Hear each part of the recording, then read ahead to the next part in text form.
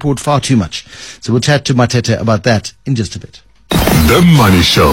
The Markets. Also listening in on that part of the conversation, Peter Brook, portfolio manager at the Old Mutual Investment Group. And, that sort of certainty that the Reserve Bank governor is pushing for is kind of hard to see in the daily maelstrom of market panic and volatility, Peter Brook. And of that, there has been plenty today. That is true. The Aussies took a good day to have a holiday. We've actually, if you look at it, you've had 3 very sharp down days in the US, basically since that high inflation number came out. And that's sort of basically contaging around the world with all markets down sharply and South Africa just following in line with it. How grey are you going? I mean, you're a fit young man, relatively speaking. Are you taking strain in this current sell-off, or are you sort of riding it like the Bronco rider that you've become over many years of market fluctuations? I was actually rather enjoying it for the first sort of period, because a lot of the things that were selling off were things that we thought were extremely expensive and we didn't own any of. So US bonds, Bitcoin, growth shares in America. But as it sort of got worse, it's starting to take down shares that we do think have value and we do think there's opportunities in. So obviously that starts to weigh on you, but that also creates opportunity, because you can look to buy into some of those good assets that get priced down.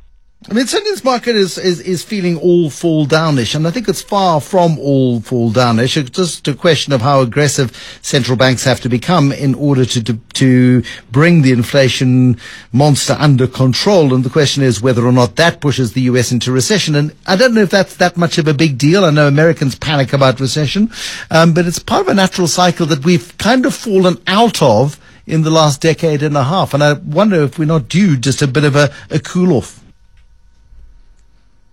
I think that's probably correct. And the interesting thing is, a lot of the recessions that we have had have been huge events. Think of the global financial crisis. In the old days, we used to have slightly more frequent recessions and slightly smaller.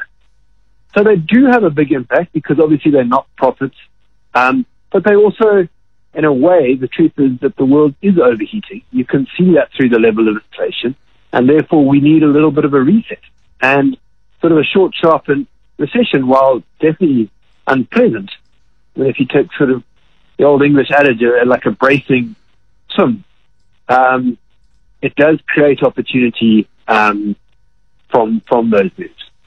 It most certainly, it most certainly does, but we're seeing wild fluctuations, and the currency also wreaking havoc. And Lesita Kganyago now just talking about the currency, and of course, the importance of keeping interest rates competitive worldwide, so that even though we're not seeing demand-driven inflationary pressures in South Africa, at least what we are seeing is an attempt to keep inflation under control, an element of predictability. And I was just looking at a table today of inflation rates around the world, and just how close South Africa would have come to these sorts of catastrophic numbers of Argentina at 51%, Venezuela at 500%, Turkey at 60%, Zimbabwe at 87%, and other countries in the 60s and 70% of inflation, with expectations from the IMF of South Africa sort of sitting between 5 and 10%, along with much of the rest of the world, and Russian inflation spiking up as well. And I just look at this and think how different things could have been without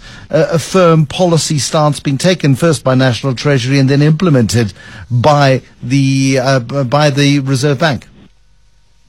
I completely agree with you. So, let's take today's move. The rand moved out to just over 16, or 1.5% weaker. But the truth is, the Japanese yen has weakened by 22% in the last 12 months. We actually are being extremely well behaved. If you look from 2018 across, it's kind of at these levels, other than the blowout for COVID.